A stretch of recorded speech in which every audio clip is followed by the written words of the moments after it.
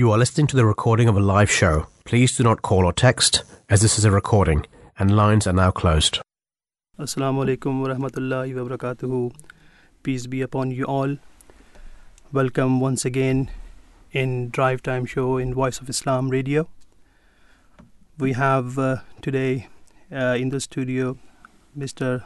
Dr. Tariq Bajwa and another team member Sarjeel Ahmed and myself Anik Rahman will be presenting the very important topic today, which very much needed nowadays, and I think that we need right now to bring peace in the world.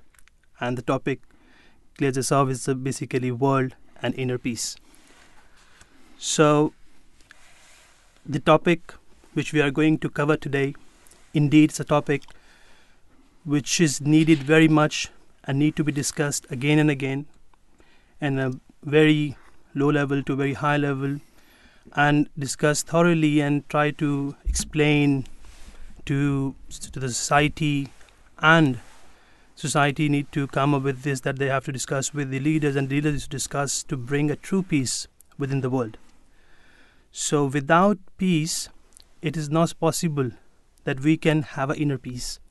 So both these things are very much integrated and very much linked. And without having inner peace, we cannot have a peace in the world. And if there's no peace in the world, definitely it will impact us, and somehow we will be in distress and our inner peace will get destroyed. So I will go to Dr. Tariq Bajwa to discuss this topic further. Of course, Assalamu alaikum, peace be on you and all our listeners as well. And we are talking about the peace. Quite a wide topic, but we will be talking about inner peace as well as peace in the world, which is quite important. And you can come along and talk to us if you want to. Our phone number is 0208 687 7878, and also you can tweet at Voice of Islam UK. Now, what's the definition of peace? One definition, of course, is the absence of agitation, absence of anxiety, absence of worries in one's desires. It's called peace. If you're worried about something, of course, you're not at peace. And this worry couldn't be anything. It could be just because you're not well, you're suffering from something, or some of your dear ones is suffering. Or you are worried about that your car is standing outside, maybe somebody is going to scratch it. You are not at peace. The peace of mind means that physically as well as emotionally you are at peace. You are peace within yourself, and you are peace from the society around you. And of course the society is built up by the nations, and the nations obviously that is what makes the world. So the peace is both sides, from inside out and from outside towards inside. So the Arabic word Islam means peace, which comes from, of course, it's Allah's attribute. It's called As-Salam. As-Salam is the one who is at peace and who provides peace, who is the ultimate source of peace. It's Allah, the Creator, God, who has made us, and one of his attributes is As-Salam, and that is also a glad tiding for everyone that he is As-Salam, because he is the one who can provide peace.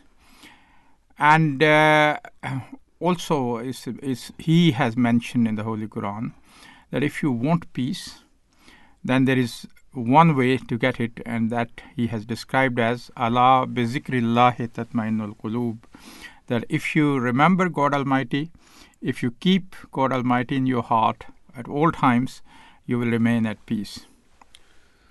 Islam, of course, lays the foundation for peace at every level of society, including the relationship between nations, until we can establish complete faith in the existence of God at the individual level, and as a society we cannot fulfill the aim of having inner peace as well as peace in the world.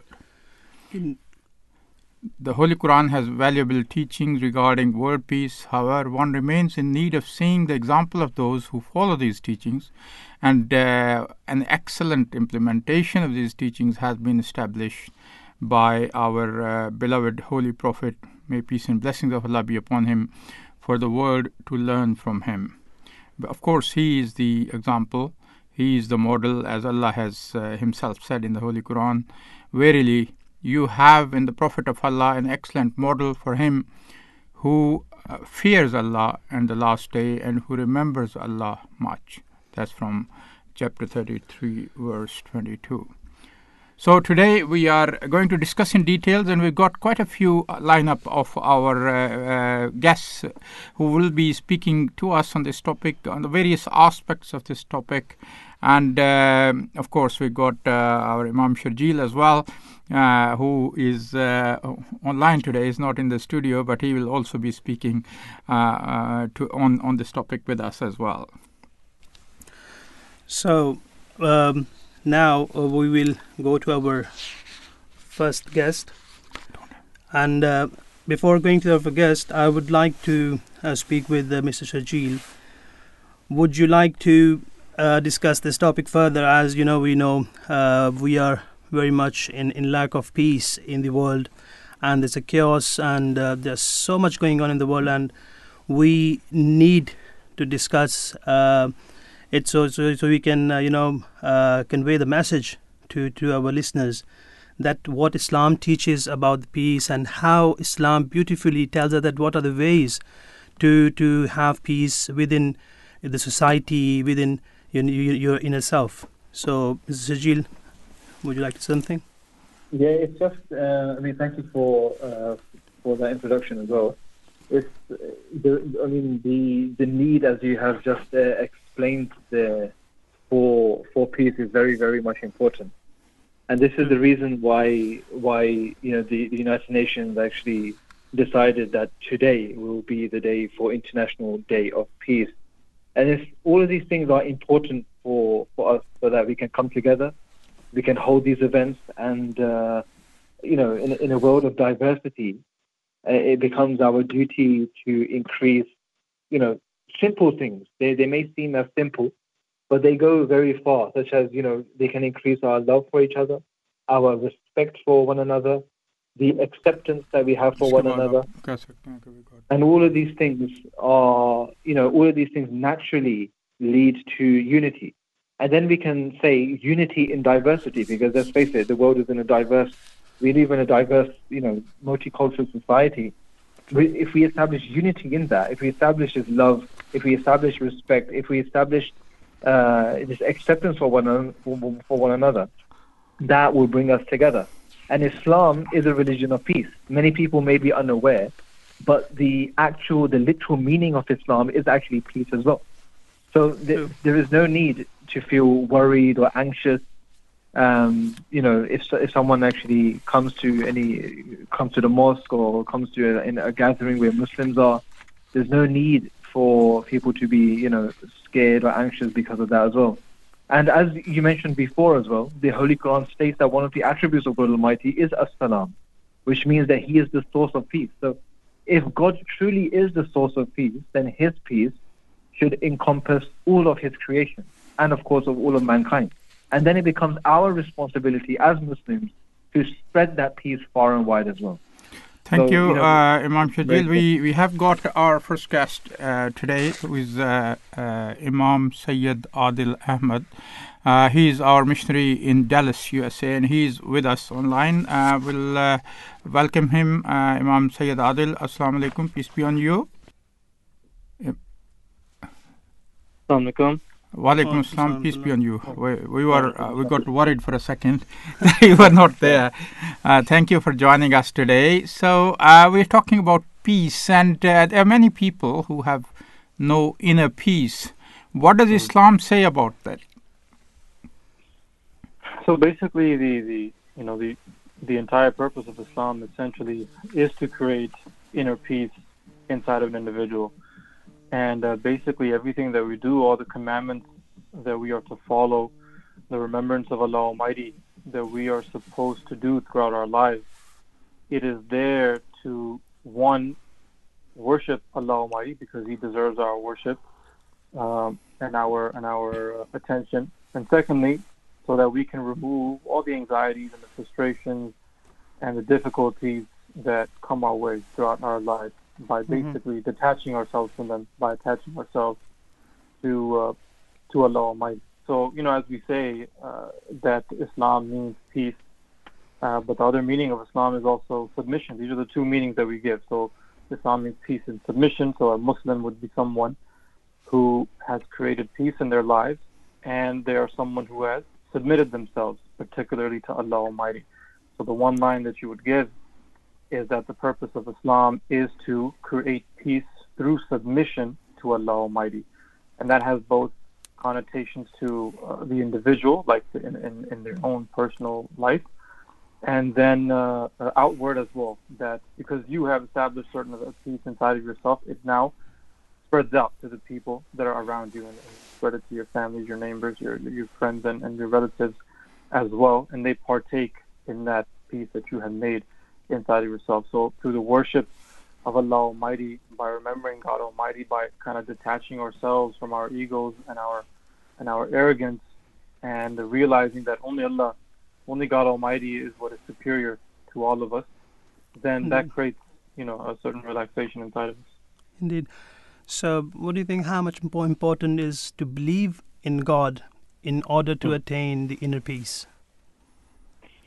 Yeah, well, absolutely. I think if somebody truly wants to be at rest, as the Holy Quran mentions, then tapping into Allah Almighty and developing a relationship with Him is their ticket to sort of that final resting place, sort of final peace in their heart and their mind. And as we go throughout our lives, we try to find peace in different things. So Hazrat Muslim Maud, the second Khalifa of the Ahmadiyya Muslim community, he mentioned something really interesting, that when a child is born into this world, even that 2, 3, 4-month-old, 1-year-old, when they're grabbing at things and breaking them and throwing them around or putting them in their mouth or whatever, they're grabbing them, then they're actually trying to find God Almighty. Everything that we do throughout our lives, whether we're trying to listen to music, we're watching a movie, we're eating some food, we're traveling somewhere, it is actually us trying to find God. We're trying to find that ultimate source of peace. And we keep on grabbing at one thing after another, that maybe this thing is going to give me a final sense of peace. Maybe this thing will give me that permanent feeling that it's okay. But those things are limited. Those are objects at the end of the day. So we're going to use it, we're going to get bored with it, and then we're going to move on to the next one. This is why society just turns out more movies and then more music, because it doesn't satisfy us fully. And we keep on traveling and indulging, and those are not bad, but they're not that final source of peace. Because those things are temporary, our soul knows that. And when it hits that reality that these things are just not forever, then it bothers us. But we believe Allah Almighty, God Almighty, to be everlasting. He's beyond time. He's beyond space. He never goes away, never perishes. He'll always be there. And He's eternal. So that's something that we can grab onto and forever hold on to, because He Himself is forever. So that permanent peace that we look for, in actuality, it will only be found in Allah Almighty, because He is the only thing that is permanent and everlasting in the first place. True. When we discuss or when we dig more in Islam, the Quran basically gives us the conduct of life.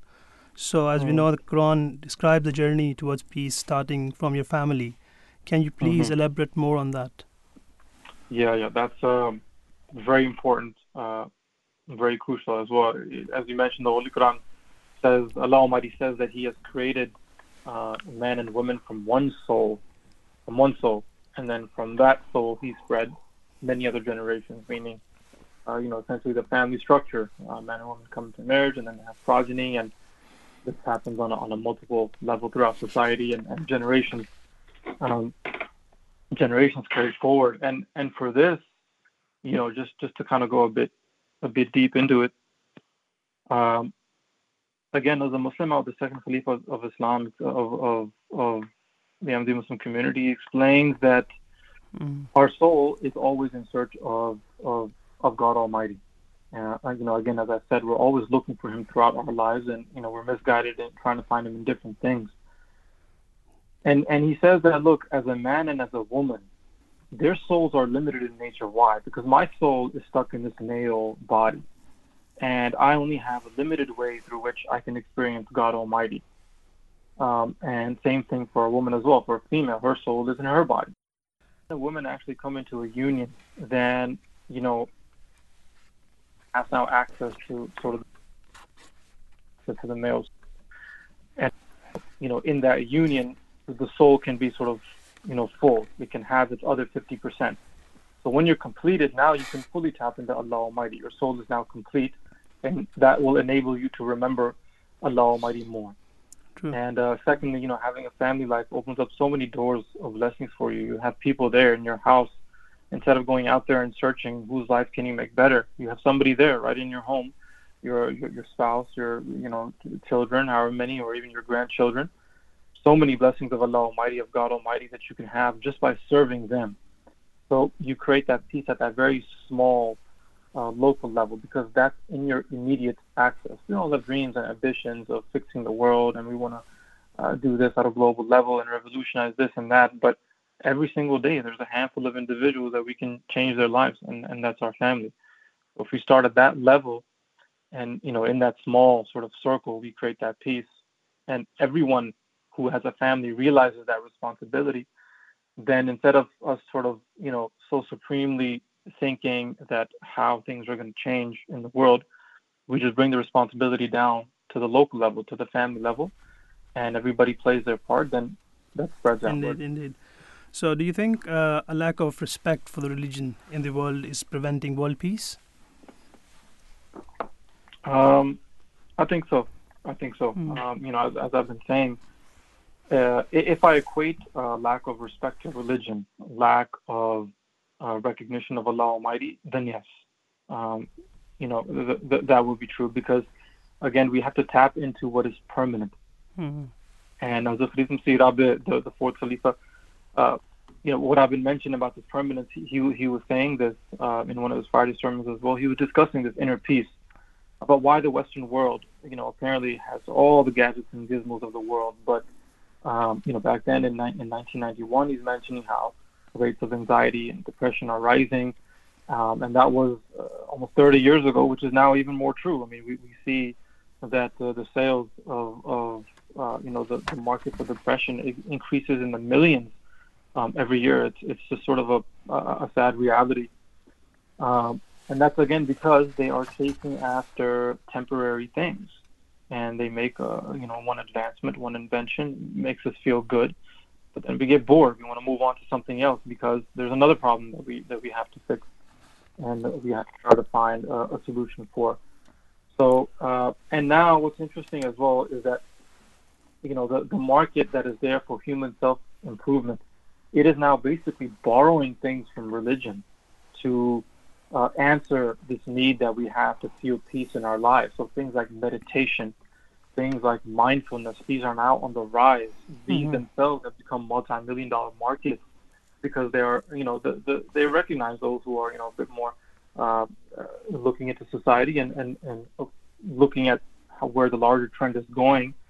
They're taking, in a very sad way, it's sad to say this, but they're basically taking advantage of people's restlessness inside of their hearts and telling that, meditate and be mindful and have these other various practices as well. So even though there might be not an overall respect of religion, they're beginning to borrow from religion and do the same things that basically prayer does, and they're beginning to replicate it in their own way. Okay, Imam Adil, just one last question. If Islam truly is a religion of peace and justice, then how is it that the concept of warfare and jihad becomes associated with the Muslims? Yeah, I mean, that's a more historical situation where in the early days of Islam, warfare and battle was, it was an intrinsic part. It is an intrinsic part of Islamic history because the early Muslims had to fight defensive battles as they came under threat.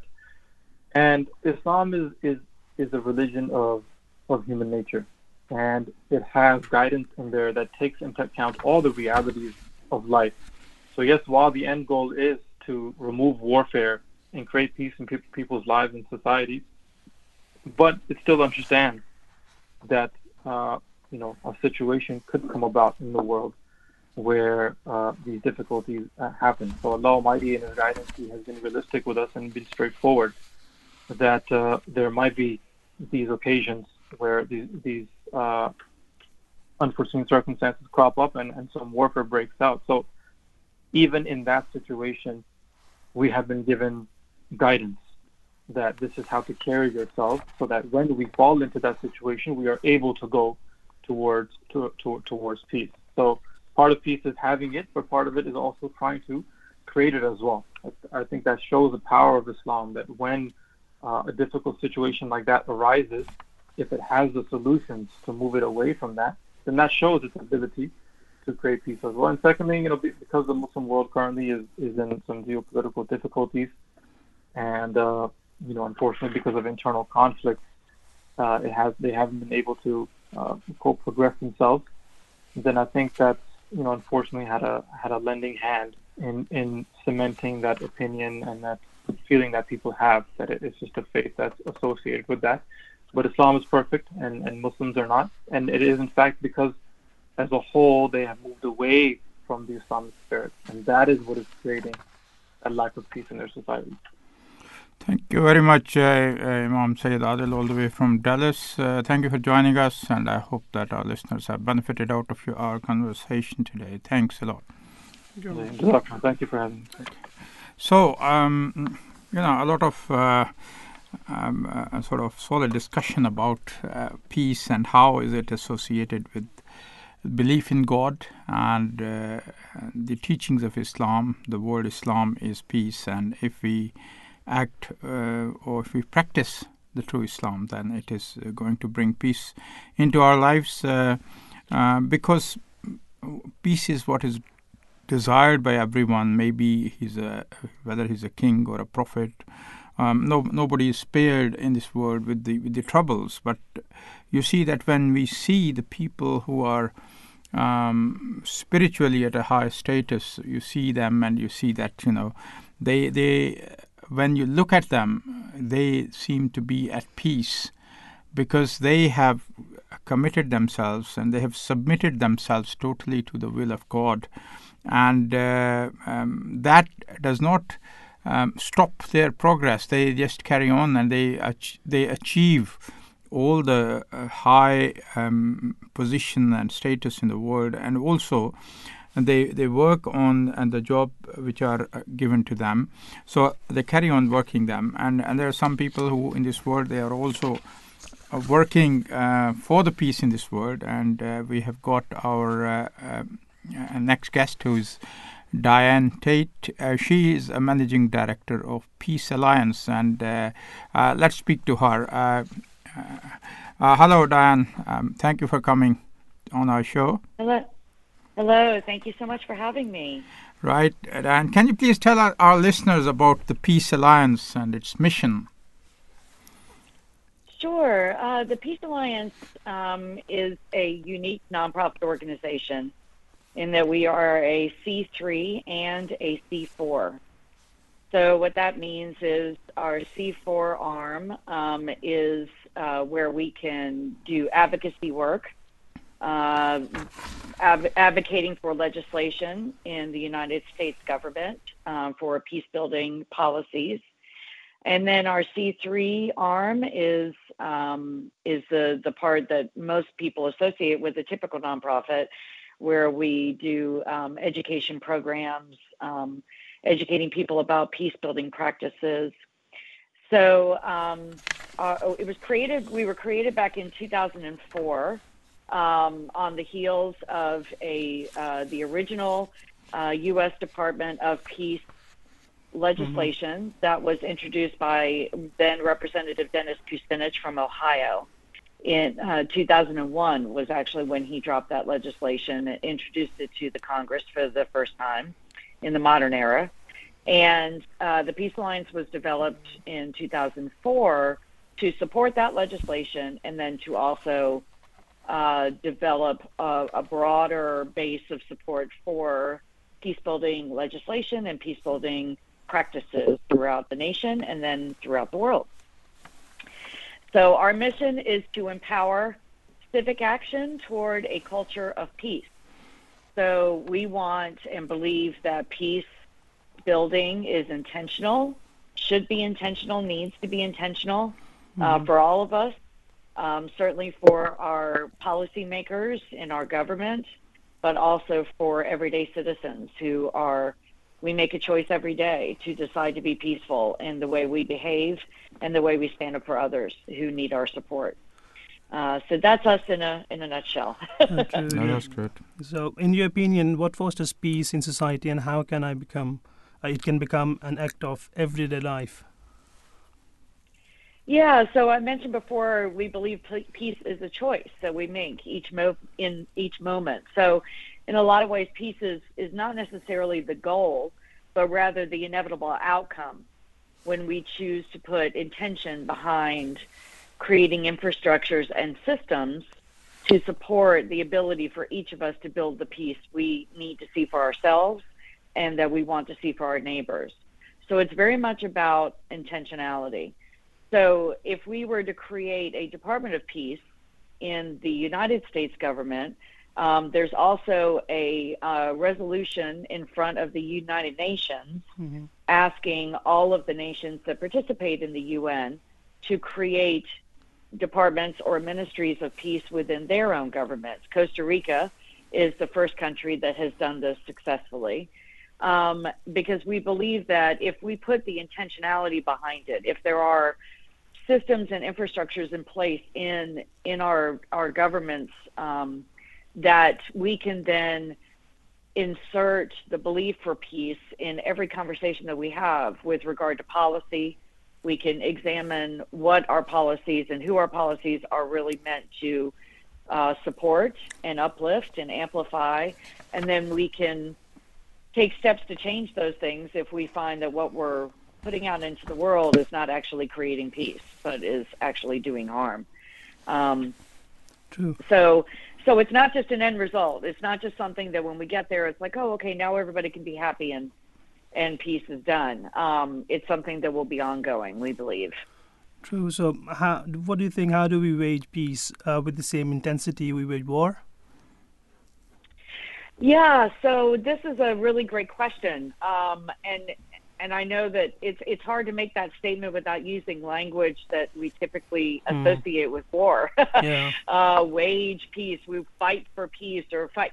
There a lot of our words that we use in day-to-day life when we talk about this kind of thing are actually military or war-related verbs. So it's difficult. But what that means for me and for the Peace Alliance is, we need to be intentional about what we're doing, and we need to back it with the same amount of energy that those who support the war systems, the military-industrial complex, because we all know that war is a very lucrative endeavor, and there's a lot of money to be made, certainly not by the people who are being impacted by the war, but by those who are making money off of the war itself.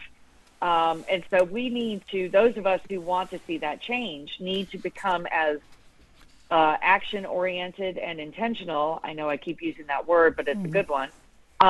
To really, we can't be passive and just hope that war is going to go away if we just talk enough about how war is painful. If we really cared as a society, if we really cared that war caused harm, and we really cared to stop that harm, it would have stopped a long time ago.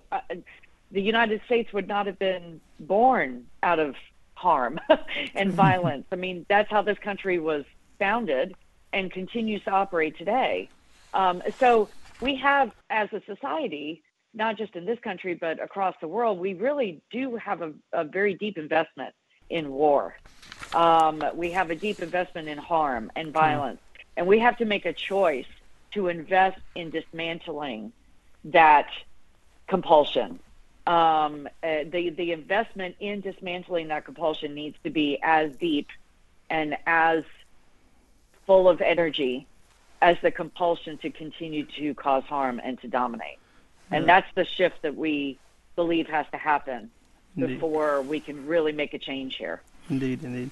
So, what do you think? How can we instill the idea of peace in the young minds, especially of children, especially, and how we can, or they can practice it in the school, to understand the true concept of peace and how they can speak up for that.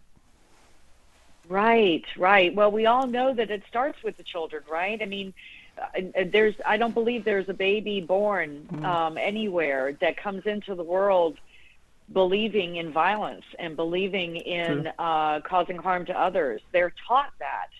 And so if they can be taught to be violent toward others, they can be taught to be compassionate toward others. They can be taught to be to have empathy toward others. But it's similar to what I was saying about we have to put the same energy behind creating structures of peace as we do behind creating structures of war. We have to be as intentional behind teaching children how to be peaceful and compassionate and full of empathy for others as we do teaching them to be dominant and to have more than others have, or I can't have what I want unless you are pushed down. That we do it in our school systems with grades. We create competitions within the students. Who's got the best grade? Who's the top of the class? And on the surface, it may look like, well, you're motivating them to reach for higher goals. Okay, but you're also secondarily teaching them that they need to claw their way to that top, and sometimes that means stepping on others to get there. That's the point that we need to teach them something different. That a high tide floats all boats, right? It can amplify everyone. That it's not a zero sum. That me rising to a level of success or peace does not mean I have to push you down to get there. This kind of teaching can be implemented in our schools if we choose to do that.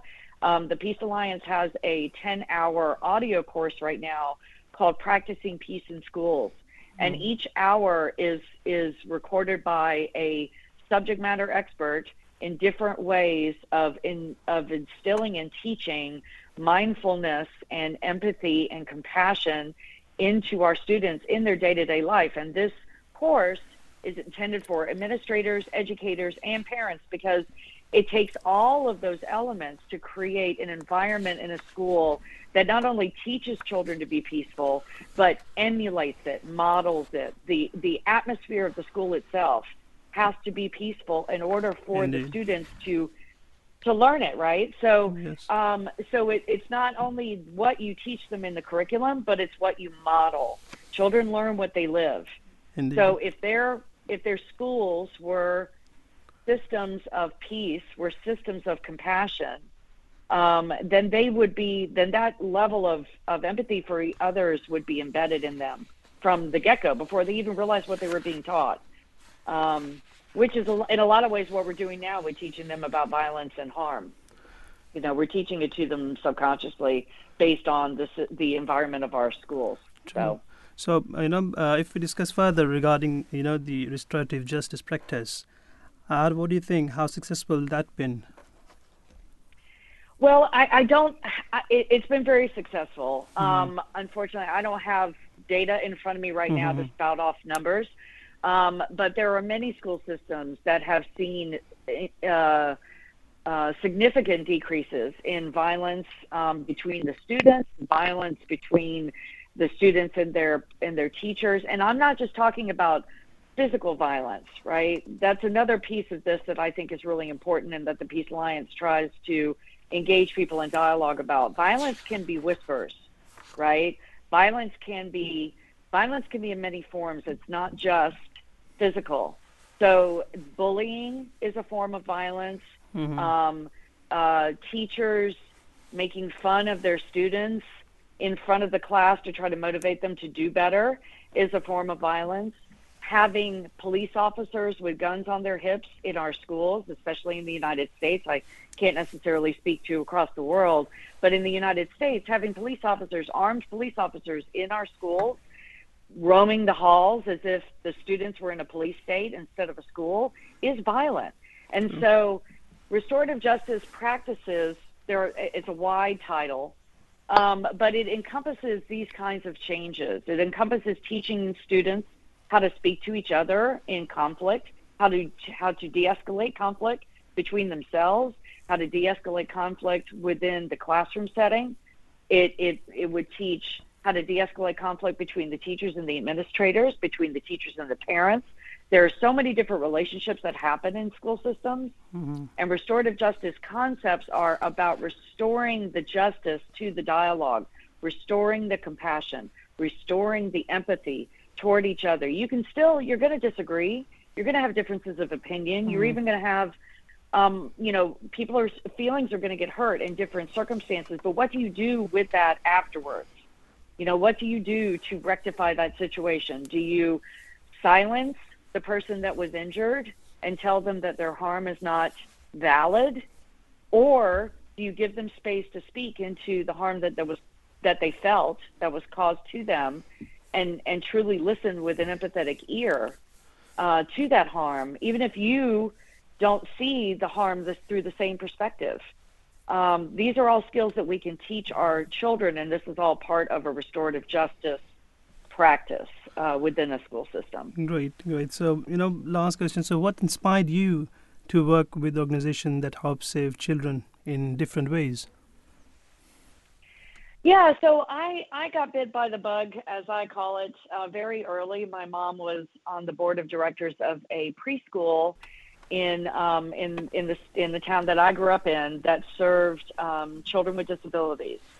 And so I very early on would go to the school with her when she would go to meetings, and I would go into the classroom and play with the kids. And as I got older, I realized I wanted to be in that environment. I wanted to help, so I started volunteering with the teacher as the teacher's aide, and then ended up going to college, getting my undergraduate degree in special education.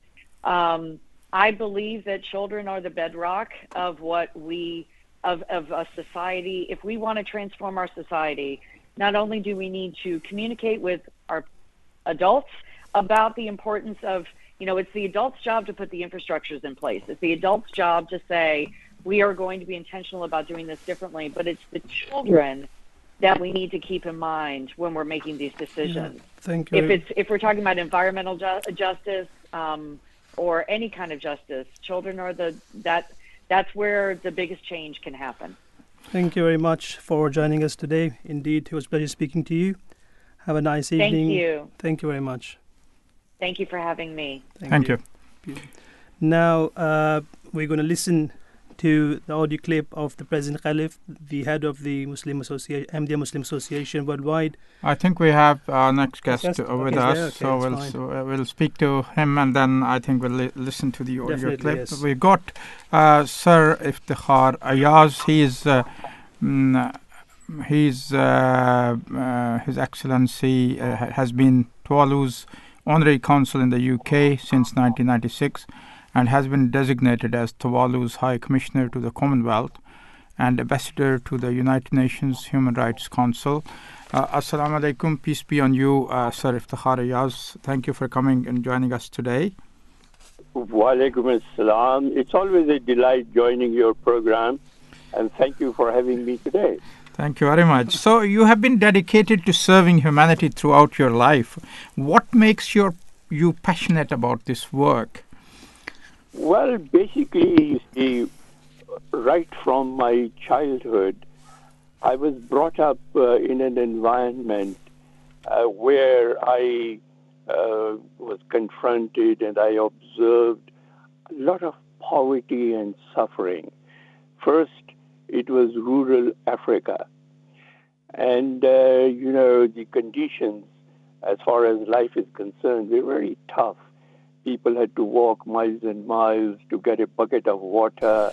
There was shortage of food and disease and all that, So that really softened my heart and made me feel about why these people, being, the creation of the same creator I was created by, why should they be suffering like this? And that really inculcated in my mind a love for humanity. And then, of course, later in my life, I worked for the UN Center on Integrated Rural Development for Africa. Right. And there I was responsible for the development of rural Africa, that is all the 52 countries of Africa. Right. And I traveled extensively in Africa during that period. And that made me more conscious of the problems humanity had. And then later on in my life, I had the opportunity to work in the Pacific, again an area which is infested with poverty and lots of problems, But much more so, I would say that my religion, my faith, teaches me that God Almighty has given us responsibility for two main services. One is our obligations to God Himself, and the other is our obligations to humanity itself. And in my religion as well, I see the history and the teachings and the practices are all targeted towards the betterment of humanity. And that betterment is a wholesome betterment. Humanity does not only need food and shelter and clothing, it also needs a mind. It also needs a thinking and practices which can keep them closer to their Creator. This is very important because just the amenities and the comforts of the material world are not enough for a person to enjoy a quality of life which gives the person the real comfort and the real peace and the real purpose of this life. So all those factors combined made me really feel very passionate about serving humanity, and fortunately some of my jobs were actually directed towards raising the standards of living of humanity.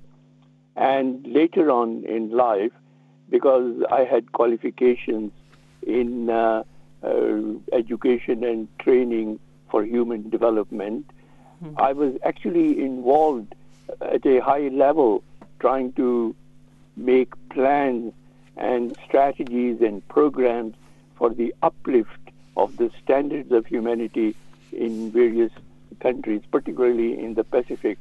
I was responsible for about 14, 15 island states where I was actually involved in trying to lift the standards of economy, standards of education, standards of health, etc. And I think as a human being, every human being cannot be at rest, and I don't think should be at rest until and unless our fellow human beings are at rest. What we have, others must have as that. My faith also teaches me that I should make sure that what I like for myself, I should also like for others. So basically, if I am enjoying a comfortable life, I have a shelter, clothing, and food, I could not relish it, or I would not, and I should not relish it until I see my fellow humans also have enough to eat, and they have enough clothing and shelter. And actually, you see, I have been a very active participant in programs for the alleviation of poverty. Mm-hmm. And I have visited some poverty camps, which is a horrible sight. Mm-hmm. But when you visit these places, it's hard to control your emotions, And I've been to Sudan, for example, visiting some poverty camps and other countries as well. And now, of course, I'm involved with asylum seekers and refugees in various countries. And that's, again, a scenario of human suffering in various ways. Yeah, so definitely. It is not only the material needs, but it is also the the social needs, it is also the spiritual needs of the people, which we have to fulfill as well. And I think one of the highest priorities of every human should be try to contribute to the welfare of other human beings. And we can do it. It doesn't mean that we have to give a lot of time or we have to do this or do that. In our own environment, we can do a lot for that. For example, there are homes for the poor. There are centers for the elders, etc., who need lots of things. And what is most important, these people do not only need goods, they need company. They need people to talk to them. And I can tell you that even if they don't have much food, and if you sit with them and you talk to them about the Creator, about religion, about faith, about this world, they feel much, much more comfortable than they would with a piece of bread or something of that sort. Thank you very much, Sir Ayaz. As we are speaking about peace, our topic today is peace. I would like to know something more about that side of things, looking at the current state of world affairs. What would be the best strategy to have world peace, in your opinion? Well, you see, peace, generally when people talk about peace, they talk about political peace, you see. They do not want to see wars like the Russian-Ukraine war or the wars that we have seen in the world itself, the First World War, the Second World War, and then, of course, the smaller battles and wars, as we have seen in the Middle East happening in the 90s, etc. So that political peace is, of course, important. But there, you know, the human failures actually play a very, very heinous part in destroying the political peace. And as we know, the main cause when you look at these conflicts is the yearning for power, being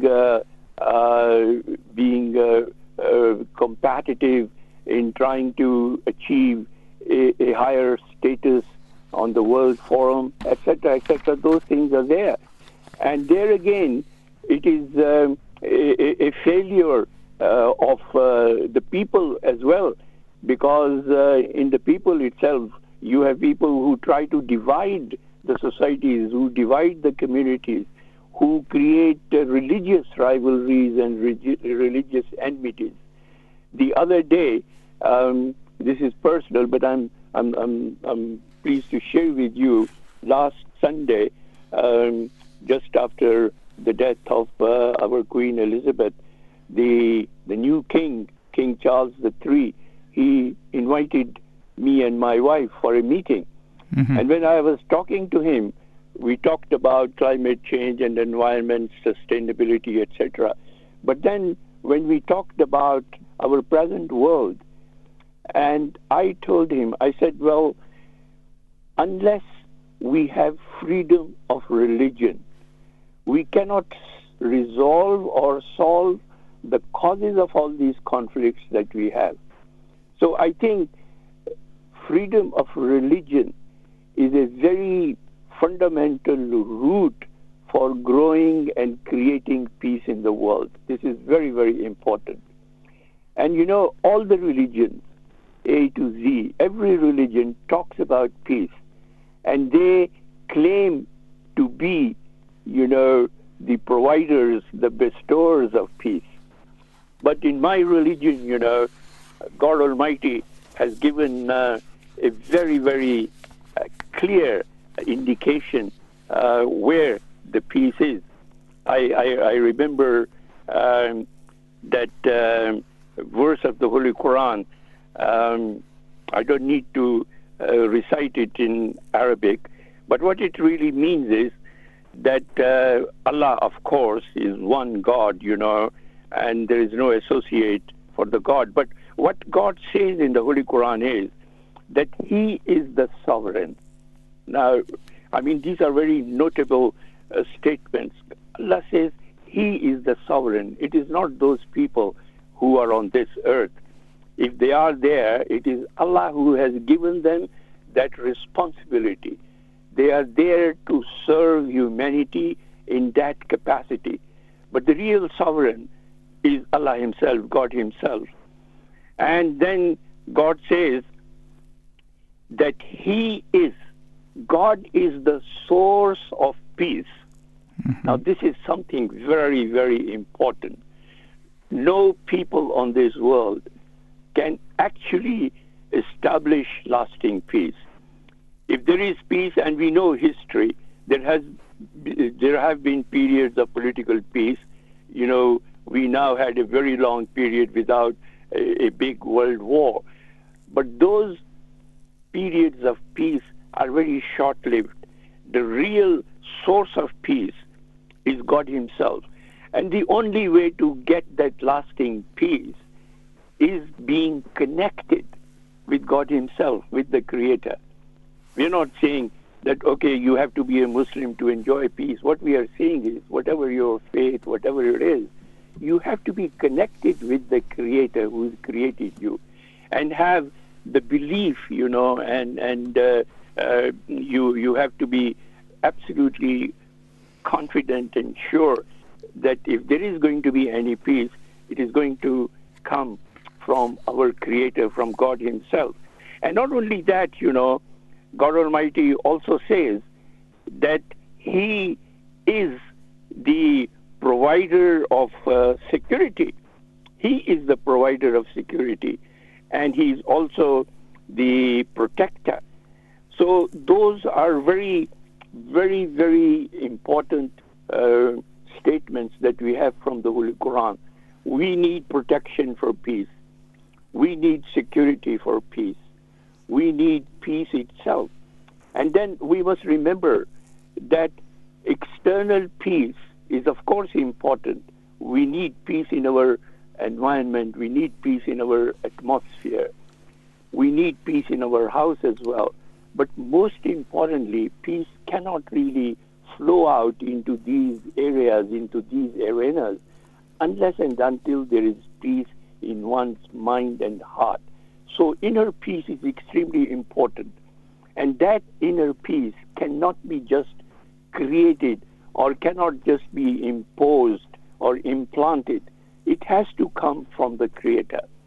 So the bottom line is, the people of this world must follow the rules of tolerance, must follow the rules of giving respect and dignity to other fellow humans on this planet. And they should have such a connection with the Creator, that the Creator is kind and good and compassionate to give them that peace, which will become the root of the peace in their home, in their society, in their environment, in their neighborhood, and we should be able to live in an atmosphere which is peaceful. Why we have these wars? This is just mere trying to show the other people that someone is more powerful than the other, or trying to exploit people. We had slavery, we still have slavery. We have lots of issues where human beings are exploiting other human beings. And this exploitation absolutely destroys peace. There is nothing left of peace unless this exploitation is there. Okay, sorry, Ayaz, we will have to stop there because we are running short of time. We're getting to the news. Thank you very much for joining us. I hope everybody has enjoyed your talk. It was very inspiring. Thank you. And we go to the news now. You are listening to the recording of a live show. Please do not call or text, as this is a recording, and lines are now closed. Assalamu alaikum wa rahmatullahi wa barakatuhu. Peace be upon all of the listeners. Welcome back after the short news. Now, once again, we will discuss the topic which we were discussing in the first hour of this Drive Time show, which is based on world and inner peace. To understand the inner peace, we need to understand that it starts with an individual. And as a seed grows and the peace grows to family and into the society, and indeed, at the end, it contributes to international peace. And if we are not working on our inner peace, we are not bringing a true change, we are not following the ways which we have been told by the which is taught by religion, that how one should have inner peace. And if we are not doing, of course, what happens at the end, we won't have the peace in the society. The fourth Caliph of Ahmadiyya Muslim Association, Hazrat Khalifatul Masih Rabi, Hazrat Mirza Tahir Ahmad Sahib, has discussed that he said that submission to the will of God is the first mean of attaining peace. He says that to initiate the process of establishing peace, the first step is within our own hearts and thoughts. One must have qalb salim, the right heart, a true intention of the heart, a sound of a secure heart, that what it actually means, or a heart at peace. So this is only achieved when the soul has surrendered to a loving and benevolent God. And the second he said the second is truthfulness. To have an inner peace, it is very important that one should have a truthfulness. He says there will always be a contradiction between man and his soul as long as it is not valid. So truth is the most important fundamental next step towards peace. Our present Khalif explained in the Friday sermon, he says that taqwa, which is righteousness, is attained when the truth is upheld in every situation, in times of difficulty or ease, be it when arriving at a decision, when in a decision-making capacity, or at home with the wife and children. In daily matters, everything should be completely truthful and without ambiguity, which should not lead others to random interpretations. Falsification lowers the standard of taqwa. So the falsification lowers the standard of righteousness and distance one from God. True believers stay firm on qawl-e-sadid, which means the right word. So it is very important that first of all we should submit ourselves to God Almighty to attain inner peace, to become a person who is peaceful, and secondly is to have this attribute of speaking truth. Whatever we do in our life, we should always follow the path, the path of truthfulness. Now I will go to Dr. Tariq Pajwa to discuss this further. Yeah, I think, as you mentioned earlier, that the inner peace is required, and that's where it spreads out to the families, and from the families to the society, and from the society to the world peace. And basically, that's the purpose, that we live in a society where there is peace, and ultimately we are able to create world peace. And one cannot talk about world peace without the ultimate guidance of the Holy Prophet's life, and how beautifully he implemented Quranic teachings.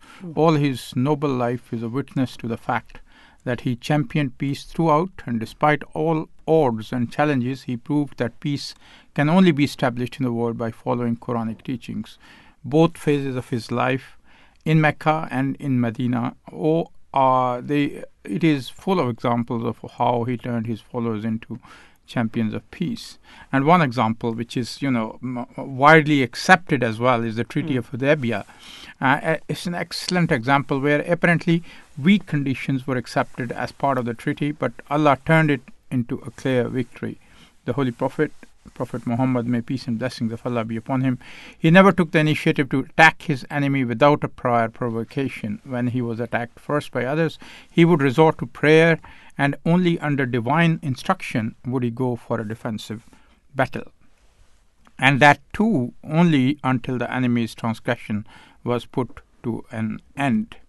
The Holy Quran obviously has guided, and it says in chapter 22, verse 40, the permission to fight is given to those against whom war is made, because they have been wronged, and Allah indeed has the power to help them. Again, Allah says that sulhu khair, that's from chapter 4, verse 129, which means that and reconciliation is best. And the Holy Quran has given 3 golden principles for establishing lasting peace.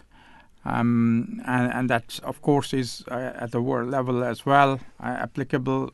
And it says, verily, Allah enjoins justice and the doing of good to others and giving like kindred. That's from chapter 16, verse 91.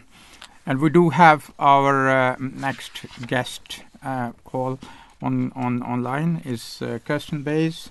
She is lead local outreach coordinator campaign against arms trade, CAT, vice chair of Nuclear Information Service, which provides information and analysis about the UK's nuclear weapons. Thank you very much. Welcome, Kirsten. Thank you for having me on. Very pleasure to join you. Thank you for joining us on this afternoon. As you are aware, we are talking about peace, and peace is obviously related to your organization. So many people say that strong defense is needed for peace. Do you agree to that? Well, I think when they say that, I think you need to interrogate what they're actually saying. What people often mean by those remarks is that military power and military spending, they think, leads to peace. And yet, if you look at some recent examples over the last, say, 10 years of military power, I mean, for example, or even the last 20 years, for example, Saddam Hussein's Iraq was militarily very powerful, but it's hard to say that country's experienced peace over the last 20 years. Mm-hmm. I think Libya under Gaddafi, again, was one of the major sort of military powers of North Africa, but it's hard to say that country's experienced peace.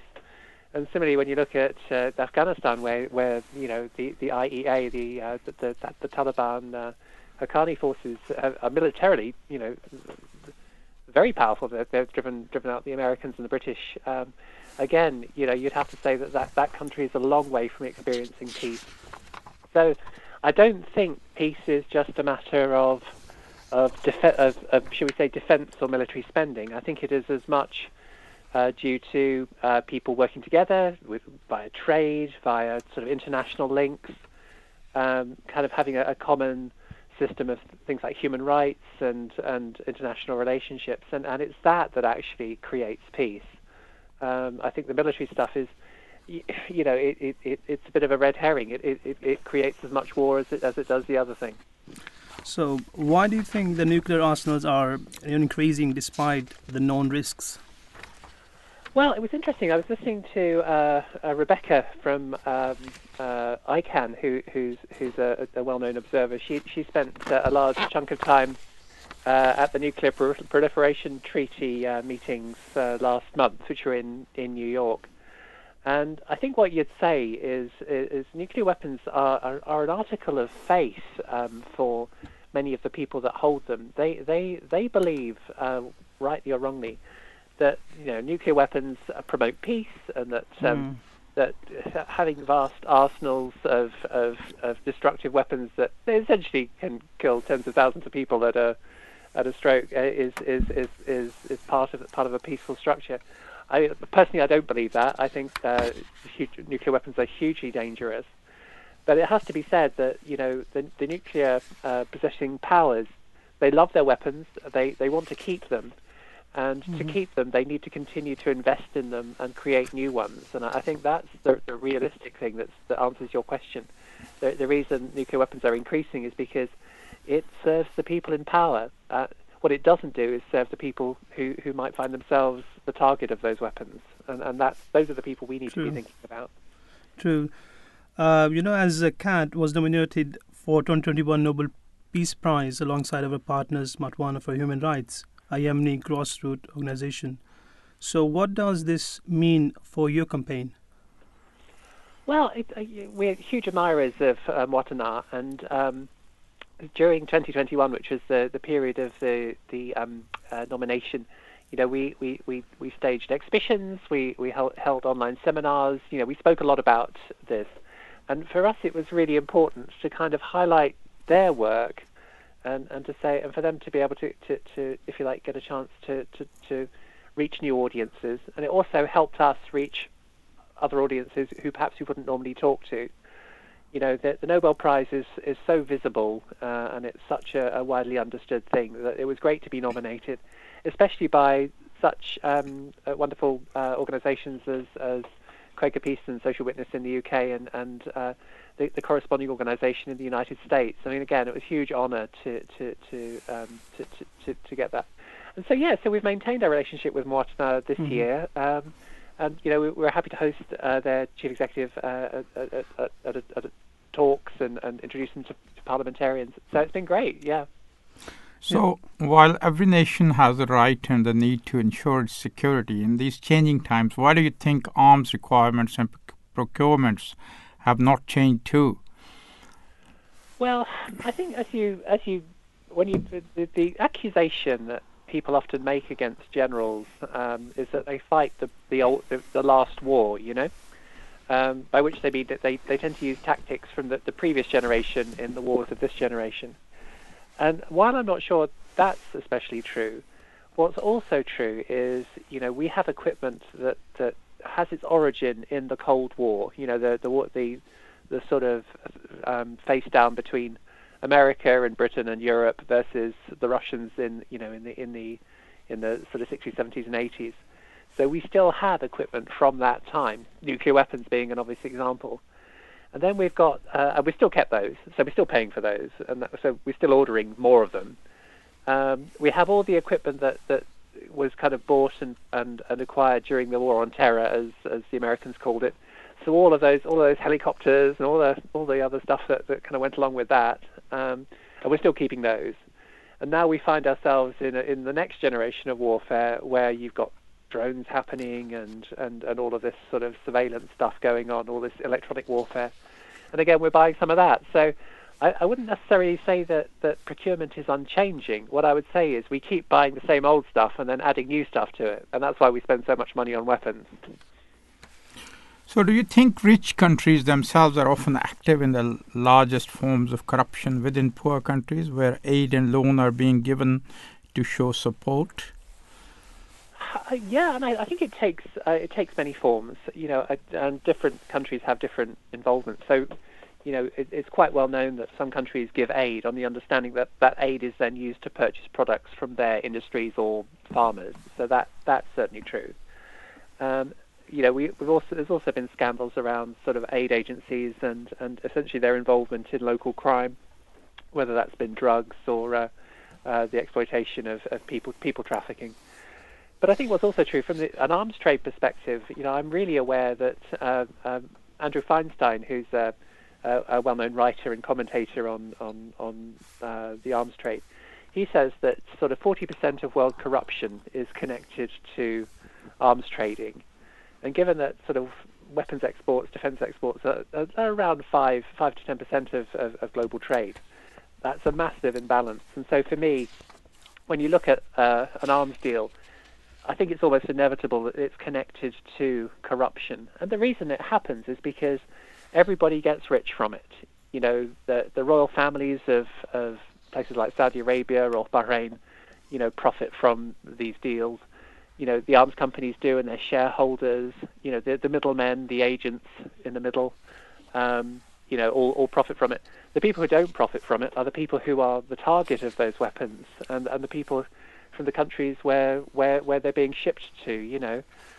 So that's actually what's going on. It's a big scam, and everybody's taking their own sort of pound note or dollar bill, and it's impoverishing everybody else. So I think that's what's happening. Okay, thank you very much, Kirsten, for joining us this afternoon. Pleasure to come on. Nice talking to you. Thank you. All the best. No, thank you. So that was Kirsten Bays from CATS, and he's talking about his point of view. And as you're aware, we are talking about peace, and I mentioned about the 3 basic principles which the Holy Quran has given. And these are about the absolute justice, being good to others, and to treat others the way a mother treats a child. This is taken from the Holy Quran. It was mentioned by Hazrat Mirza Masroor Ahmad, who is the current head of the Ahmadiyya Muslim community, in his book World Crisis and the Pathway to Peace. And he mentioned that in an address at Peace Symposium UK in 2019. Now, as regards justice, he said that Islam lays the foundation for peace at every level of society, and this includes the relationship between nations themselves. And if two parties of believers fight against each other, make peace between them, then if after that one of them transgresses against the other, fight the party that transgresses until it returns to the command of Allah. Then if it returns, make peace between them with equity and act justly. Verily Allah loves the just. That's from chapter 49, verse 10. And then the second part was being good to others. And that is, whoever has three qualities has completed the faith: a sense of fairness, of spending in charity despite difficult circumstances, and offering peace to the world. That is a hadith, that's a tradition of the Holy Prophet. May peace and blessings of Allah be upon him. And he said that the Holy Prophet did not seek glory, and nor did he seek vengeance against those who had tormented him and his followers. Rather, his response was to grant forgiveness to each and all alike. And the third is that is the third stage, that after doing a justice, being good to others, then you go to a third stage, and that is where there is no sort of vested interest, and as a mother behaves with a child, that she does not is not even expecting anything from the child, yet she does good to her child, and that is what is mentioned as a third, that the Quran requires that Muslims strive to love others without any desire for reward, just as a mother selflessly loves her child. Furthermore, the Quran does not say that Muslims should treat only their fellow Muslims in this way. Rather, it says that they should love others, and this includes Muslims and non-Muslims as well. And a Christian author, Karen Armstrong, she describes the Holy Prophet, may peace and blessings of Allah be upon him, as a complex, passionate man who sometimes did things that were difficult to accept, but who had the genius of a profound order and founded a religion and a cultural tradition that was not based on the sword, despite the Western myth, and whose name Islam signifies peace and reconciliation. That has been taken from a book she has written, Muhammad, A Western Attempt to Understand Islam. So the principle which has been given by the Holy Prophet, may peace be upon him, is choose for others what you choose for yourself, and that's just a very basic. That's true. So now we gonna listen audio clip to understand peace, and why do we need peace within the society. Now I will be running a keynote address of head of Ahmadiyya Muslim Association, the Khalif. So please listen to it. Inshallah, we'll discuss the discussion after that. What is peace, and why do we need it? In my view, there are two types of peace. There is outward peace and inner peace. Often, at a superficial level, people can appear to be happy and content. Yet, though they have outward peace, they remain bereft of inner peace. For example, powerful and influential people often speak about developing peace, and they personally possess all the trappings and comforts of the world. Nevertheless, many admit that they remain in search of peace of mind and are consumed by tension and vexation. From a purely external and material point of view, they have all that they need, yet their minds remain plagued and by anxiety, and their hearts remain unfulfilled. Thus, the reality is that until a person attains inner peace, their material comforts are worthless. Simply put, the one thing money cannot buy is inner peace. Now we're going to listen another audio of the fourth Caliph of Ahmadiyya Muslim Association to understand more that why do we need peace within the world. Thank you. From an Islamic perspective, we should strive for the entire world to unite together. In terms of currency, the world should be united. In terms of free business and trade, the world should be united. And in terms of freedom of movement and immigration, cohesive and practical policies should be developed so that the world can become united. Consequently, the Islamic viewpoint is that peace can best be achieved through unity. Yet, regretfully, instead of uniting, we are seeking separation and prioritizing our individual interests over the collective interests of the world. I believe that such policies will and already are undermining the world's peace and security. According to Islam, for peace to prevail, justice between nations is a prerequisite. Where countries face difficulties, other nations should seek to help them selflessly without pushing their own agendas. For example, the Holy Quran states that if there is a war or conflict between two parties, other nations should mediate impartially and seek to bring about a peaceful settlement. However, if one side continues to be unjust and does not move towards peaceful outcome, then the other nations should unite together to stop the aggressor. Once the aggressive nations or party refrain from wrongdoing, Islam categorically instructs that revenge should not be sought through unjust sanctions or by plundering their resources. However, time and again, we have seen examples of countries that have intervened in war-torn nations or given aid to deprived countries on the pretext of bringing peace, but have attached strings that enable them to take control of the weaker country's resources. Rather than being content with their own wealth, powerful countries seek to assert their control over weaker nations.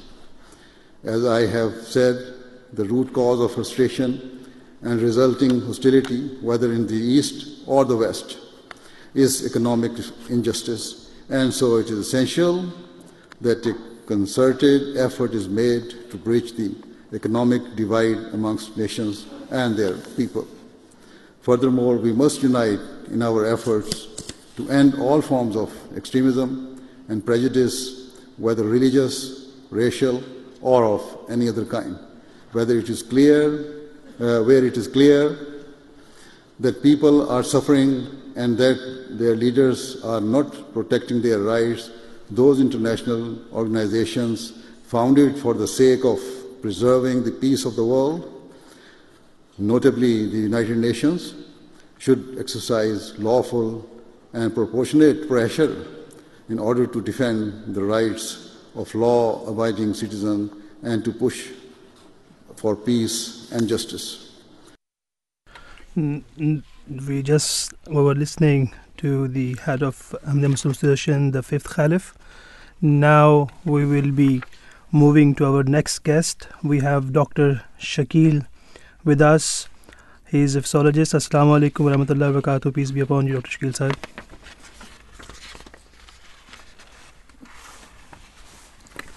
Assalamu alaikum, Dr. Shakil, are you there? Yes, assalamu alaikum. I can hear you. Okay, thank you very much. Dr. Shakil, he's a consultant psychiatrist. He's with us, and of course, we are talking about peace today.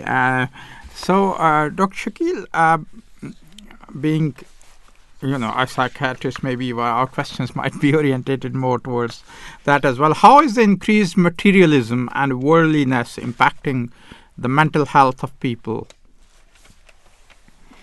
To put it into perspective, let's categorize mental health into three broad sections. it will help people understand the answer better. So mental disorders can either be genetically transferred, so which means moving from one generation to another, you inherit the predisposition of a mental illness. Then there is another type of mental disorder which is secondary to brain disease, which means that some kind of physiological or physical disease happens in the brain, like a road traffic accident trauma or other physical illness. But the third type of mental illness that's very relevant to your question is the stress-related mental disorders. So if we have continuous increased stress, and stress is part of life, as we know and understand, but if our coping skills are being overwhelmed by the stress that we experience, then a balance is disturbed and we are likely to go into reduced functionality and into the realm of what could be seen as mental disorder. Now, having understood this, let's look at what materialism does to us. The common English phrase, keeping up with the Joneses, it is quite explanatory. It is about wanting more and then wanting more on top of it and more. So there is no sense of contentment or a satisfaction that one tends to achieve, and your excitement about having had something new runs out, and then you want to live the same excitement once more. So more than the thing or the object itself, it's the psychological addiction to have more than what you already had is what you are seeking.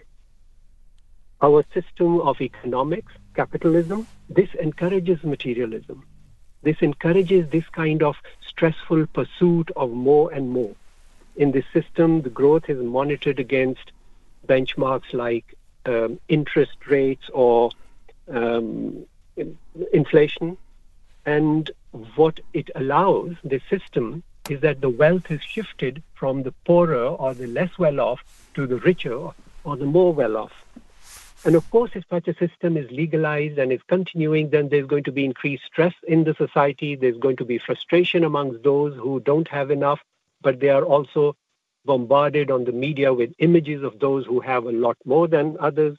And this stress leads to a state where then they start feeling anxious or depressed, or in younger generations, they start breaching the norms or laws of the principles they've been taught, and therefore we see them as, in psychiatry, as conduct disorders or personality disorders. So in my opinion, this third category, the stress-related type of mental disorders, is a pretty direct consequence of this relentless materialism and reduced spirituality. Right. Okay. Yeah, that was very comprehensive answer. Thank you for that. So in this fast-paced world, we must make time for ourselves and our thoughts. Does this help us or slow us down? This pursuit that we have described about wanting more and more, this is what determines the fast pace. And the faster the pace and the more unending it is in fact adding to the psychological stress of the people. And that, in return, as is well understood, reduces our productivity. Mm-hmm. In the same way, like in our physical side of things, if we are doing some physical task and we carry on doing it without having breaks, without resting or having adequate sleep, adequate meals in between, then we're going to become very exhausted and could become unwell physically. Now, the same principle applies to mental tasks and mental productivity. If there is no breaks, no opportunity to reflect or think how we are performing and how to improve our performance, then it is likely to lead to reduced mental productivity rather than any improvement. And there is a third dimension to a human being besides the physical and mental. This is the intellectual or the spiritual dimension. And the same principle can apply to this third dimension too. So in fact, I think that breaking the fast-paced cycle does not lead to reduction in productivity. In fact, it's about recharging yourself, creating a bit of mental space, and improved appraisals of our own work and then improving on it. I remember the writings of a very famous British philosopher, Bertrand Russell, who lived in the turn of between the 19th and the 20th century, and he wrote an article titled "In Praise of Idleness." And his suggestion was that his idea was that the labor for money has been very overvalued in Western society. So he went to the extreme of saying that, look, we need to reduce our work, we need to create more time for leisure and enjoy life. Now, we may not completely identify with that philosophy, but what we can identify with is that if we break our relentless pursuit for materialism, we can actually begin to reflect on the purpose of our life better, and then focus on what is going to help mankind, so that when we do work, we are working for betterment of the human race, better scientific productivity. So this slowing down can be very pro improvement in our productivity, I would suggest. That's great. How can people find inner strength and peace? What is missing when we feel lonely inside?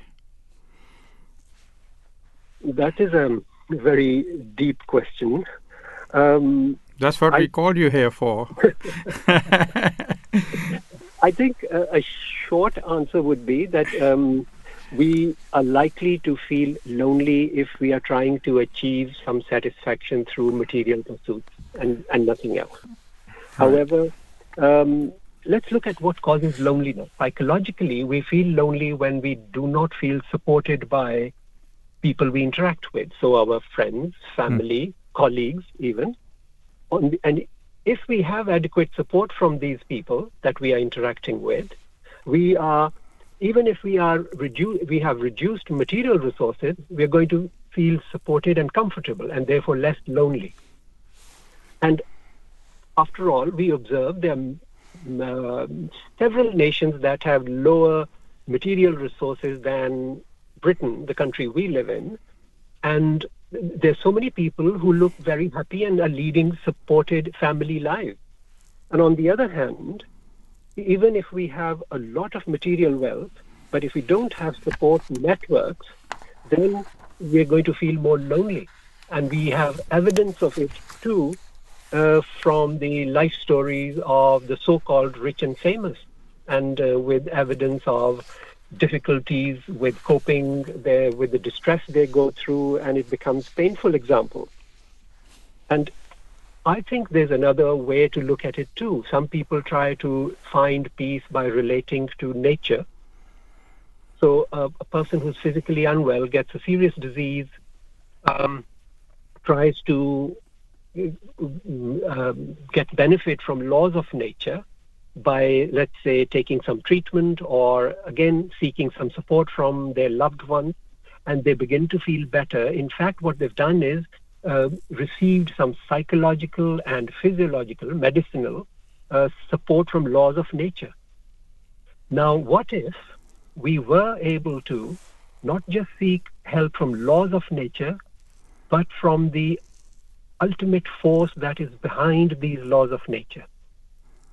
And what if we were able to, in fact, ask for help from this ultimate force, and this ultimate force in some ways had a communication system with us and responded to our requests for help?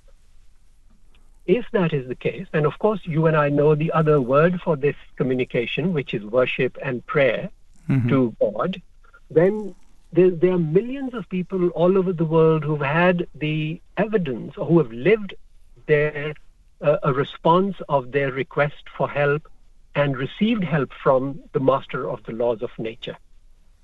Now that is, I think, a very strong guidance for us as to how we can find inner peace. And I would say that the religion Islam, which is named peace, and in fact, the only religion that has been named by God, who gives us these religious guidance, it teaches us some very profound teachings how to find peace. It has taught, the Holy Quran teaches us to refine our sensibilities so that we seek pleasure in acts of goodness rather than in material wealth or products. The Holy Quran has taught us to build sensitivity to the need and the suffering of others.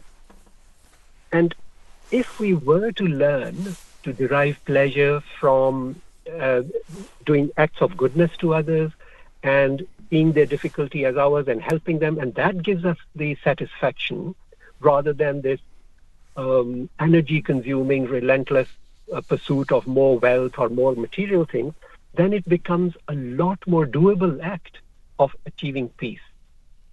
And ultimately, Islam has taught us that our bondage with God, once our act of goodness is recognized, it frees us from all other worldly bondages.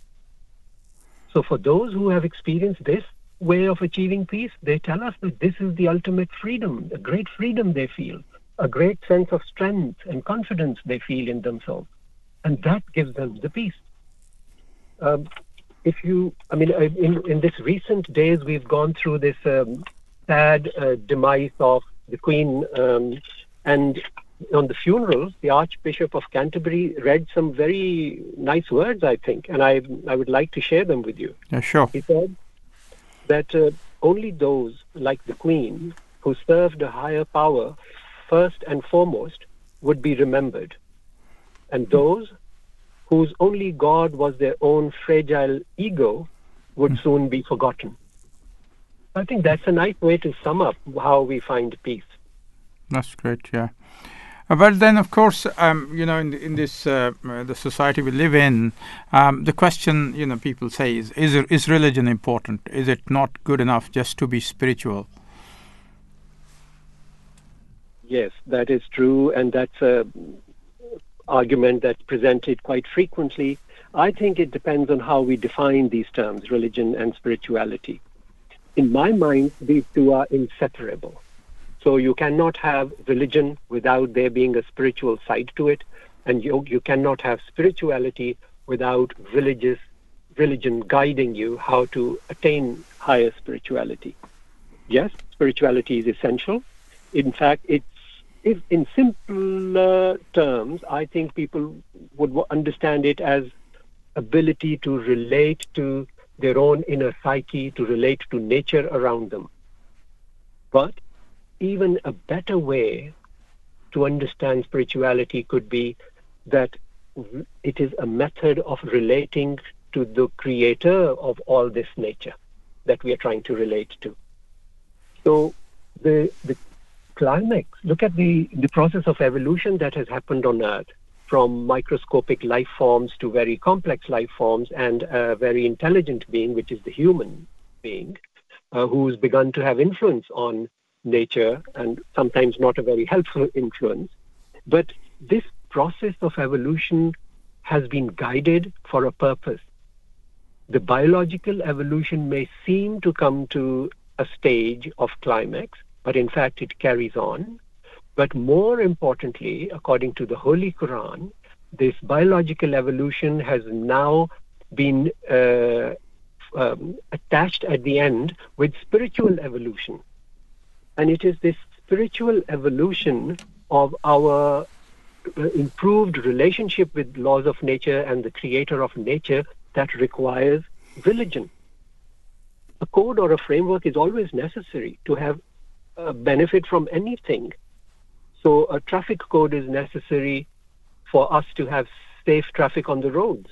So similarly, religion is the code that brings out the best outcome from our spiritual endeavor. Our morality without religion would be very subjective, I would think. So it may be depending on people's personal or cultural or political point of views. But morality guided by religion would unify the human race. It would be universal, it would be timeless, it would be commonly owned, like doing goodness or kindness to people in need. That's religious guidance and religious morality in contrast to a localized act of charity.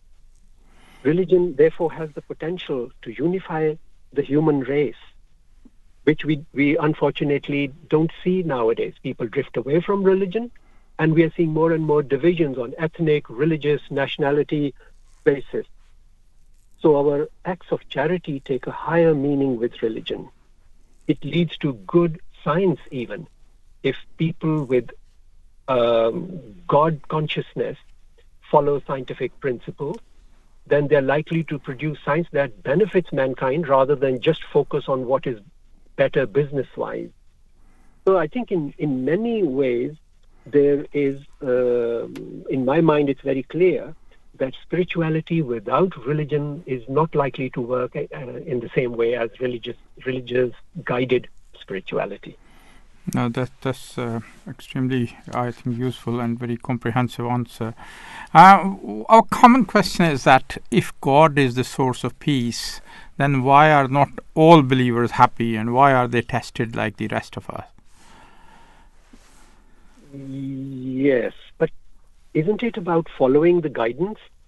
Again, in the example of our traffic thing, if there are good roads, well-written highway code, effective road signs, why do we still have accidents? Or why do people still lose their way on the roads? It's basically about following the guidance or not following the guidance.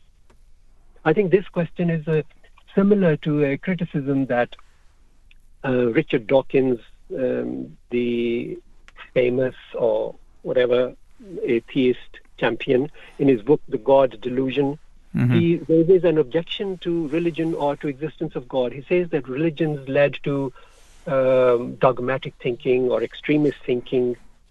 But in fact, that is only when people begin to use religion for political or vested purposes. And it's not restricted to that kind of misuse of religion, name of religion, restricted to one religion only. We've seen it in Europe within different factions of Christianity. We've seen it in Southwest Asia amongst the different factions of Islam, and Southeast Asia, different factions of Buddhism. The Judaism is divided into more than 70 sections, and they are very strongly disagreement with each other. So it's not just, it's the phenomena of not following the guidance.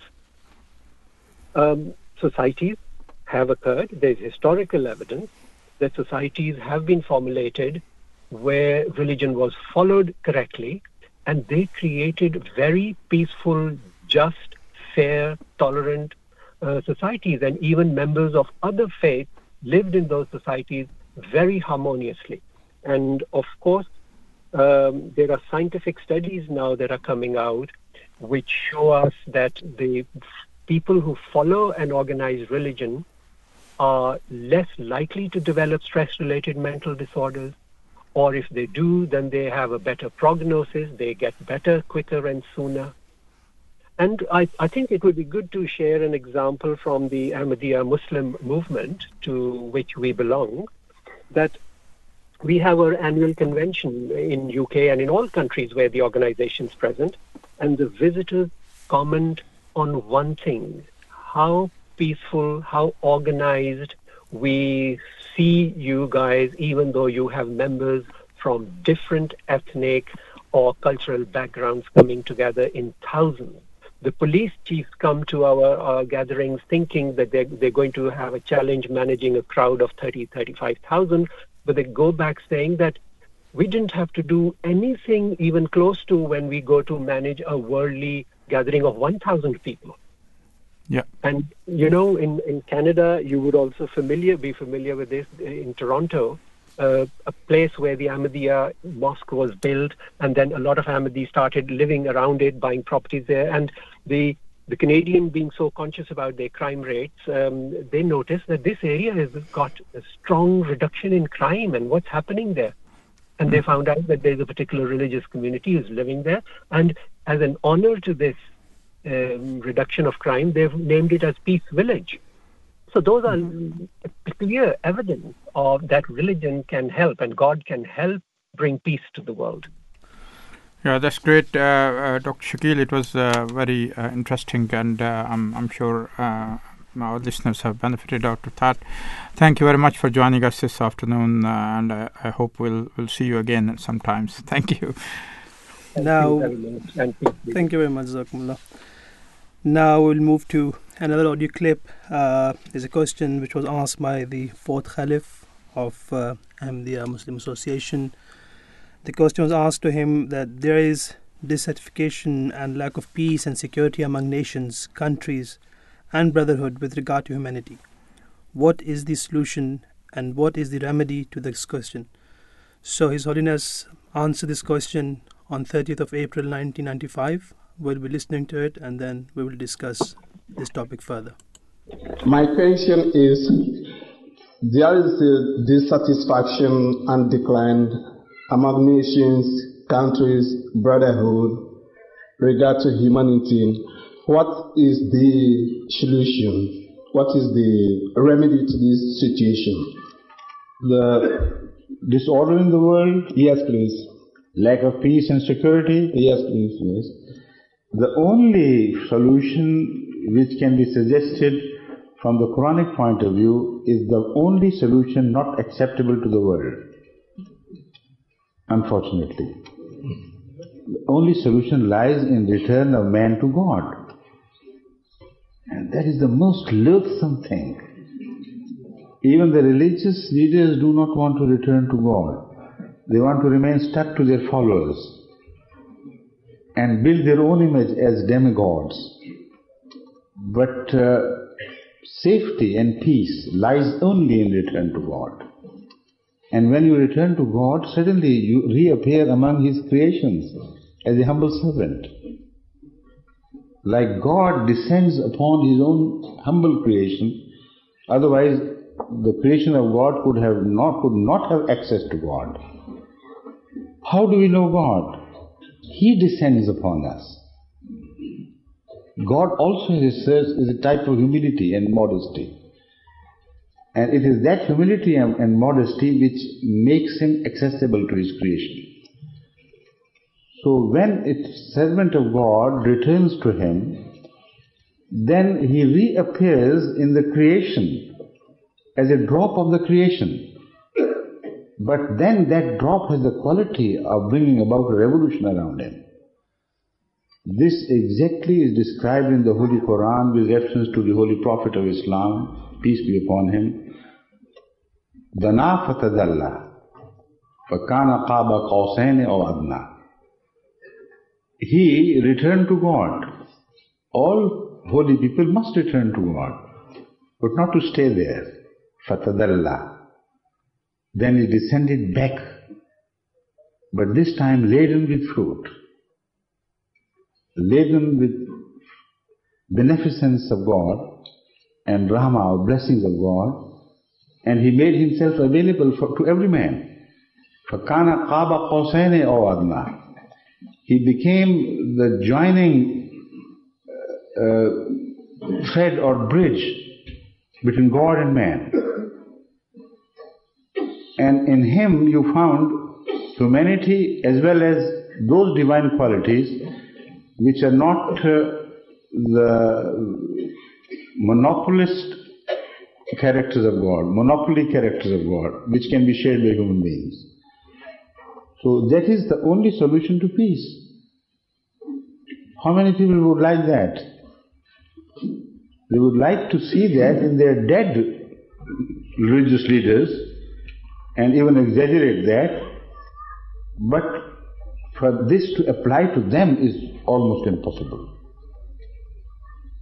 Daily we are offered choices of behaving like a godly person or behaving motivated by our selfish interests. How many times do we choose the first option? Very rarely, don't we? So how can peace emerge from disorders? It's not possible. But to soften the message down to a level of acceptability, this is impossible apparently. No man would desire to leave the world and return to God before his death. At death, he would return to Him willy-nilly anyway. But let's talk of some other formula which is down-to-earth formula which is possible. We can begin to inch our way to God, if not return to Him in toto. And that is something which is possible for every human being, and it should be started at some time in one's life. Because man has always two options open to him, either moving in the direction of God and godliness or moving away from Him. There is nothing stationary. It's only a false notion that one is securely settled and he neither moves on this side nor on the other. Those who are not nearing God, they are always distancing themselves from God. So this is the formula which has been provided to us by the Holy Founder of Islam, that if you cannot return to God in toto, if you think you have sinned away the time of your forgiveness, then start moving towards Him. So we were listening to the fourth Caliph of the Muslim Association. Now we will go to the question which we asked on Instagram, that what gives you the most sense of peace? So there are quite many people answered those questions. Some said namaz, some said knowing I can tell Allah, He take away my worries and He sort everything out for me. Another person said prayer and the remembrance of Allah and His favor. So this is, peace means to them. Now as Ahmadi Muslim, today it is our duty to convey the world that the true teachings of Islam and are the ones that have been given to us by the promised Messiah, alayhi salatu, peace be upon him. Islam, of course, was not spread by sword, but the excellence of its teaching. Islam is spread during the time only by following the true teaching of Islam, said by the Holy Prophet, peace be upon him. Now I will thank you for our technical team, Shakil Sahib, and the producer, Farah Sahib, who organized this show. Thank you very much. Assalamu alaikum. Peace be upon you.